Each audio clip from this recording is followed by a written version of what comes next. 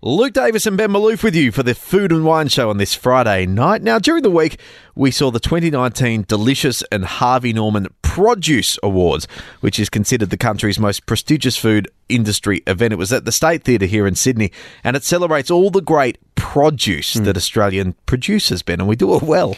Look, we do very well. I think Australia is one of those very unique countries that has multiple climates right across the country. Yeah. So you think about how cold it gets in Tasmania to how hot it gets over in Darwin or the Northern Territory, and we've got every sort of climate in between, which makes it great for growing different sort of foods. And that's what I love about these awards, is that it really takes the time to acknowledge these people who ultimately ensure the food ends up on our plate, be it at home or in the restaurants or in the markets or the supermarkets. So really, really important. There were a host of winners during the week, so we thought we'd speak with one of them tonight. He was the winner of the From the Earth trophy. It's Sparrel Foraging Native and Seasonal Edible Plants. They're based out of Victoria, and the man behind the business is Liam Sparrel. He joins us on the line. Evening, Liam. Hey, how are you? Good. Quite an honour. Congratulations. Thank you.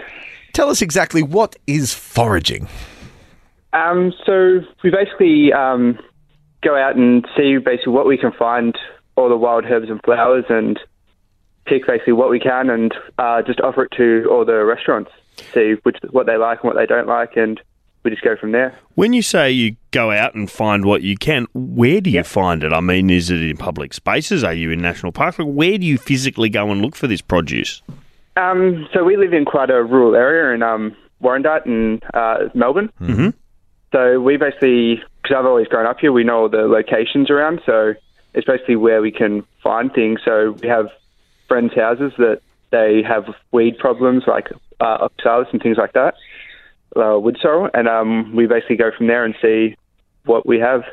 So it can be the side of the road, it can be someone's backyard, things like that. Can I ask, you're obviously taking this food to restaurants and for people to consume ultimately. What sort of regulation is there around? I mean, if I walked up the street and picked up a herb, I wouldn't know whether it was poisonous or tasty or what it was. Or is there any regulation around this, or do you just know what to do? There is, but it's just for what we're doing, it's not really there, just because it's something that's a little bit different. Mm-hmm. But we do extreme amounts of research and know exactly what we're looking for and make sure we're very thorough with everything. So we basically do as much research as we can to get everything to make sure it's all perfectly good. The story of how you got into this, Liam, is a good one. You were 14, you did a bit of work experience at the iconic Melbourne restaurant Vue de Monde, and you did a bit of work here and there, and you noticed, they're putting a lot of the to keep it simple, the green stuff on top of the dishes, in the dishes, in the drinks as well, and you noticed a little gap in the market. Yeah, so that's basically how I got into working in kitchens. Was for when I went into Vue de Monde, I asked the head chef at the time if I could work in the kitchen, and he said, yeah, if you can bring in some forage stuff, then you can come in on Saturdays and work for the kitchen. So it was a good start, and then, just went from there. So. What was on that first batch of foraged foods, Liam? Can you remember? I'm pretty sure it was quite basic at the time. So it was things like nasturtiums, wood sorrels, just a lot of those really basic things that a lot of people could find quite easily. Mm-hmm. But just because I was 14 at the time and really hadn't done much research into it yet. But as I got along further and further, we started getting more complex things and just that little bit different. So. But it's interesting that you call these things simple, because I think that there are a lot of people out there who could walk out into their backyard, probably have a multitude of things that they could consume, but they just don't know about them. Why do you think that is?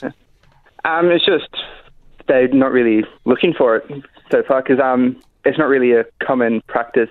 It's probably died off more recently. Mm-hmm. So you see a lot of the old Italians, and I go out and pick wild garlic and go out and get the wild fennels and things like that. But it's just nobody's really educated for it now, but we're trying to teach ourselves to do it. So we're trying to work with a lot of people like nurseries and things like that just to discover what we can eat, and we can discover more and more every day. So I'm just looking down the list of what you do, and you mentioned the wild garlic, you do thyme and pollen and mint and lime and lavender, hibiscus, fennel, coriander, dandelion. It goes on. There's probably a few dozen there. Yeah, on the list at any time, there's probably around 70 items. Wow. And I think on our master list, we can get up to about 250. Do you have a favourite thing to forage for? Oh, that one's pretty hard. Things like the wood sorrels I do like, just because I've been eating them since I was about 6. Yeah. Just like on the walk to school, you pick up some of it on the side of the road and just chew on it, the sour grass. Did you have other kids looking at you at that stage just going, Yeah, what are you doing? Yeah. But you got half the school into it and everyone was just eating grass, basically. It's always the best spring picking all the flowers because you get just the huge perfumes from it. Yeah. It's always the best time. And Liam, everything you do, though, and this is important, is hand-picked. Yeah. And so you go out fresh every morning and pick everything that day. So realistically, you hand-pick them and they can end up in the restaurants and on the plates that day or the next day, like really, really soon. Yeah, within hours. Wow. That is very... We have a pretty intense morning just getting everything done, but once you get out delivering, we're normally pretty good. How do you go about pricing different things? Because it's sort of out there in the community. So how do you decide what to charge somebody for it? So there's some things that are like more common that people already sell. So we base things off like the nasturtiums and all that. You get a lot of the veg companies already selling things like that. Mm-hmm. But a lot of the more like obscure ones and things like that, we basically work on what I think is value. Like because we don't have a middleman, we're picking and selling, so we don't really have to get huge prices. But then some things they're quite time consuming. So we work basically on how long we take to pick a container and basically work from there. Well, you're very impressive and congratulations on your award throughout the week. If people would like to learn a bit more or get in touch, you can just go to the website spurrelforaging.com.au and you'll be looked after by Liam Spurrell and the team. Liam, congratulations again and thanks for your time tonight. Thank you.